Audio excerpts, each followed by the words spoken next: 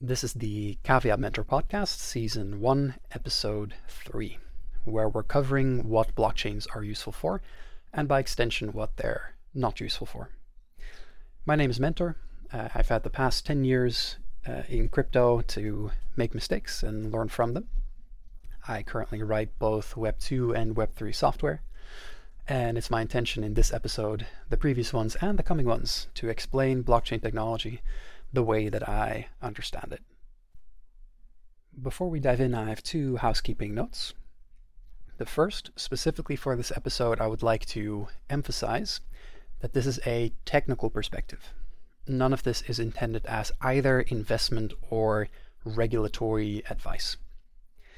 We're going to be talking about what blockchains can do, not whether we should use them or not, or whether what they can do is a good thing for society. Perhaps that will be the topic of a future episode.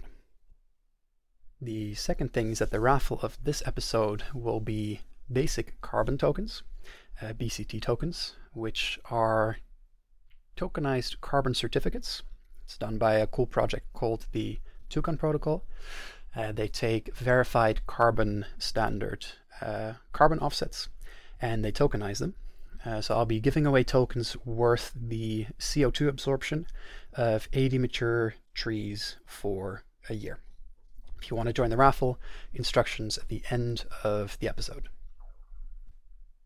So for this episode, I created a mnemonic to help myself remember the elements of a blockchain that are useful to think about when explaining to other people what they're useful for.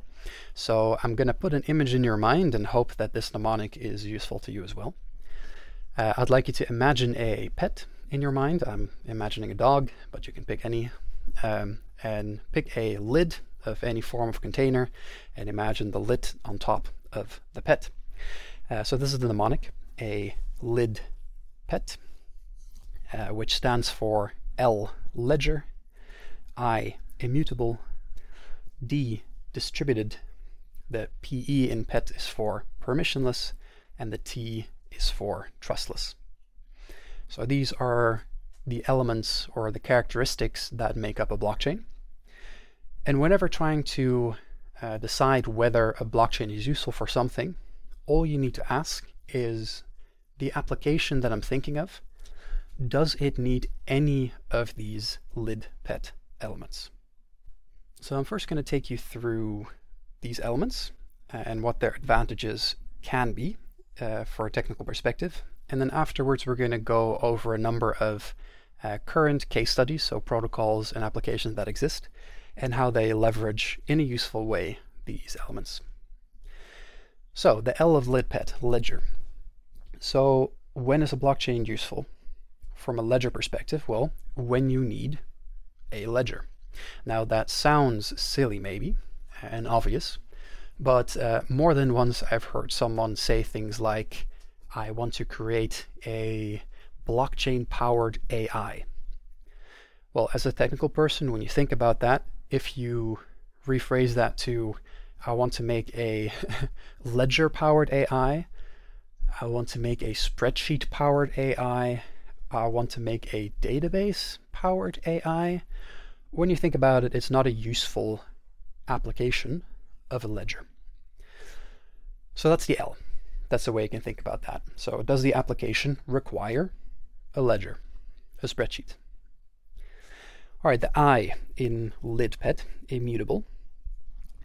What the immutability of the ledger allows for is basically a guaranteed history, an audit trail. Once something is written, it cannot be removed. You cannot rewrite history. That can be very useful if for you, for your application, it is useful to have a permanent and unfalsifiable trail of all actions taken. We'll get later to a cool example of when that makes sense. One quick one I can point out already. Go to Google for fun and type in Google Graveyard, and what you'll end up with is a list of products that Google at some point had. Personally, the one I'm still upset about. Google used to have this really cool tool called Google Inbox. Well, when Google deploys their applications, they're not on immutable ledgers, so they were run on their own infrastructure. So they took them down, and my favorite email tool thus went to the Google graveyard, never to be seen again. So immutable. Doesn't matter to you that things are permanent. So LidPet, D, distributed. What distribution in the distributed sense for blockchain means is we have a very high degree of redundancy. So in order to take down a blockchain, you have to take down all its nodes. This makes for very high uptime guarantees. So for example, Ethereum has never gone down. So Ethereum is a smart contract platform, a spreadsheet with macros, and it hasn't gone down, ever. As far as I'm aware. Maybe someone's going to point out a very small moment somewhere where something happened. There were definitely very controversial moments in the Ethereum blockchain history. For example, with the DAO, consider hard forks and so forth. But it going down and just halting or breaking and needing to be fixed, this hasn't happened. Contrast that to Amazon Web Services or the Google Cloud Platform. These are very cool services. Like, don't get me wrong, I love building on centralized infrastructure. It's very great for the things that it's great at. I personally am a huge fan of Firebase, which is a service that Google provides, which runs on their centralized servers. However, I know once in a while it's going to go down. It doesn't have the redundancy and distributed redundancy that something like the Ethereum blockchain does. So LidPet, the P, permissionless. So remember that permissionlessness means that everyone has the same rights on the blockchain or on a blockchain. What this allows for is a high degree of innovation. There's no barriers to entry. If you think about the really true big innovations in, well, a lot of history, they rarely come from large gate-kept institutions. Apple started from a garage. They didn't start from an innovation department somewhere in, well, pick some big corporate that existed at the time. The permissionlessness of a blockchain means that someone who has an idea to do something cool with a ledger type system, which often means a financial application, but not always, means they don't need to ask anyone for permission. They don't need credentials. They don't need to be let in by a gatekeeper. This also lends itself to a level of fairness. There's no discrimination at the gate.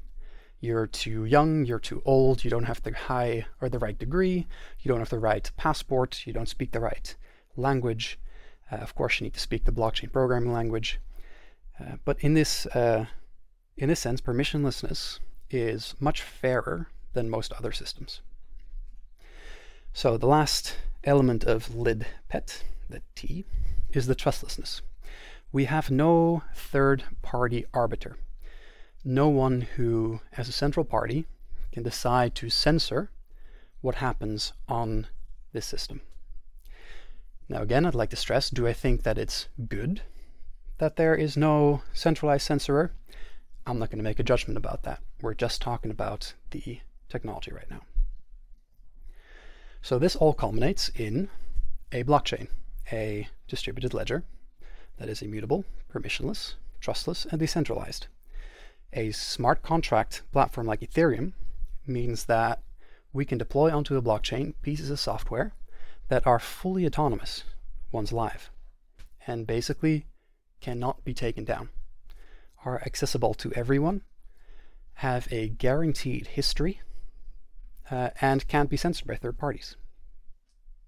So I can imagine that this all sounds rather abstract. So what we're going to do is we're going to take some case studies, some existing protocols, not things that could exist in theory, but things you can use today, that leverage these aspects or a aspect of blockchain technology in a way that means they couldn't exist with the same functionality on a centralized platform.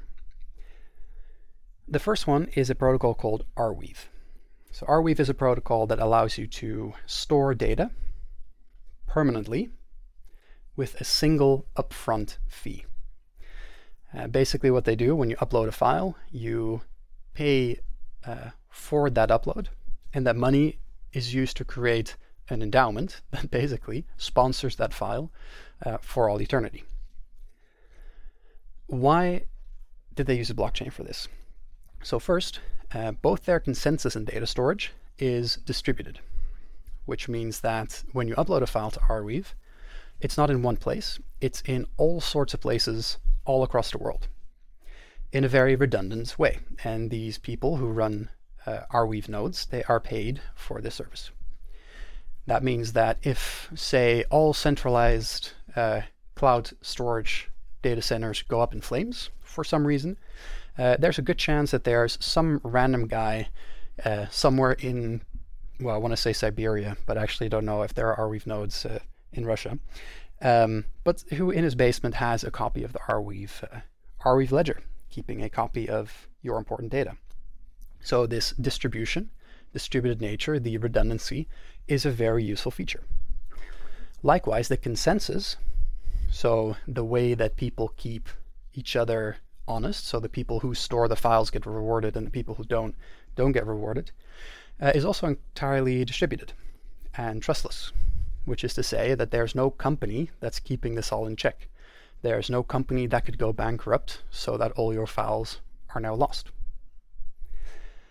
Arweave is also immutable, so once data is submitted, if accepted by the nodes, because it's cryptographically sound, it can't be corrupted or manipulated. It's permissionless, which means everyone has access. Anyone can upload. Doesn't matter who you are, where you are, so long as you adhere to the rules of the Arweave system, you can interact with it. No need to get approved, create an account, upload a credit card. I'd like to add a nuance there. I'm sure there's some skeptical people listening right now thinking, well, if I upload data to Arweave, and that means the whole world can see it, that doesn't sound particularly useful. You silly mentor. Who's going to upload their pictures to this system? Well, remember, from a programming perspective, it's perfectly fine to upload encrypted data. Like, the fact that a platform has public access doesn't mean that it is by nature not private. One thing you might note at a system like this is, well, what if someone uploads objectionable material? The instructions to create an atom bomb, or God forbid someone uploads child porn. It's not very nice to have an immutable record of that kind of thing on a highly redundant distributed system, now is there? So the interesting thing is that Arweave tries to combat this through what they call democratic moderation. So any node can ignore any content and reject to accept this file into the network. And there is a shared, or there are shared lists, for example, by the Internet Watch Foundation, that keep a list of files and their hashes. Remember from the previous sheet, the fingerprints, the flavors of files that are objectionable content, which means it's feasible to make sure that if you are running an Arweave node, you're not hosting objectionable material. Now, do I think this is a good system? I don't know. I haven't used Arweave all that much. But what I think is interesting is this system couldn't exist without a blockchain. Up until now, you would always have needed either volunteers making files available, similarly to a BitTorrent system, or you'd need a centralized company that is paying people for the service or keeping data centers up and running. So in this sense, Arweave has created something for which a blockchain is necessary. And if I'm honest, I think it's rather cool. Another example is Uniswap, a completely different platform. So Uniswap allows you to swap one token for another token. In that sense, you can think of it like a stockbroker. Only you can swap anything you have for anything that's available on the exchange. So what are the consequences of Uniswap running on a blockchain? Well, for one, Uniswap runs on a distributed system, which means the code is autonomous. The macro of the spreadsheet, if you will, runs everywhere, not on a server that can go down. So its uptime is basically 100%. The Uniswap code is immutable, so they cannot change the rules unexpectedly, which is very interesting if you think about the permissionlessness. So anyone can hook into Uniswap. So since Uniswap is on-chain, basically if I write another smart contract, I can interact with Uniswap. Perhaps I write a smart contract that does, I don't know, something with insurance. And as a part of my system, I ask everyone who wants to be insured for some money. And if we need to pay out the insurance, we do so not in the euros that you put in as an insurance, but we go to Uniswap to buy the token that you lost, the token that we insured. And this can all be done automatically. So our piece of software can interact with another piece of software that is made to exchange tokens. And again, in an immutable way, with the guarantee that forevermore, until perpetuity and eternity, Uniswap will act the way that it does today. Now, if you're a programmer listening to this, you know how much of a headache it can cause when a company has an API, so a way for us developers to interact with their systems, and they update their API. And before you know it, your software as a developer is broken because, I don't know, Facebook decided to change their URL structure. It's very inconvenient. All right, so lastly for Uniswap, it's trustless. So there's no third party who's checking transactions and deciding which are allowed, which aren't allowed, which ones get censored. Your actions can't get modified on Uniswap. There's a nuance here, which has to do with MEV. It's an interesting topic that we're going to probably cover in a future episode. In the meantime, if it's something you want to read into, have a look at the work done by the Flashbots team and their MEV Boost software, which is launching with the merge this September. An interesting thing, given the trustless nature of Uniswap and the fact that it runs on a blockchain, is we've eliminated counterparty risk in trading. So we can trade between people and know for sure that both parties have the asset that they say that they do. And that sounds like a simple thing, but in the financial system, counterparty risk is huge. And it is a sometimes big and sometimes small drag and a cost on every transaction. All right, so I have two other examples, one financial and one non-financial. The financial one is Circle's USDC. So Circle's the company, centralized company, they have a physical office, and they create the USDC, the USD Circle stablecoin. Basically, they have a bank account, and for every dollar on their bank account, they create an on-chain token. So there's a row in our spreadsheet to keep track of USDC tokens. And they guarantee that every USDC token on a given blockchain can be redeemed for a traditional dollar in traditional banking system, which means that we can now interact with tokens on the blockchain that are worth exactly $1, which is cool for all sorts of reasons. The reason I use Circle as an example here is because they're a very interesting example where their code runs on a distributed ledger that is immutable, permissionless, and trustless, but they have centralized control over their stablecoin. And I'm not just talking about their bank account. So the immutability. So the audit trail is immutable. So all transactions that are made in USDC are visible on the blockchain. It's perfect. Like it's the accountant's wet dream. It's you want to see where all the money went, where it came from. It's all there in the cryptographically verifiable ledger, which is immutable. Interestingly, Circle can freeze and reverse transactions and balances. So how's that possible, given that we are on this immutable blockchain? Well, their code is immutable, but their code includes a function that says the creator of this contract gets to freeze balances if they want to, according to these and these and these rules, which are programmed rules. So permissionlessness is very interesting in this context. So anyone can integrate things with USDC. We can have DeFi with USDC. We can have collateralized borrowing with USDC. It is censorship free on the base layer, unless Circle decides to intervene. So this is a very interesting intersection where if you listen to conversations of blockchain fanatics and fanatic blockchain skeptics, the fanatics might say things like, well, transactions on blockchains are unstoppable. And a fanatic skeptic might say they're unstoppable and that is terrible. Well, both of them are kind of wrong in that situation, because while the actions on a blockchain are unstoppable, we can't stop people from calling functions that are deployed on a blockchain.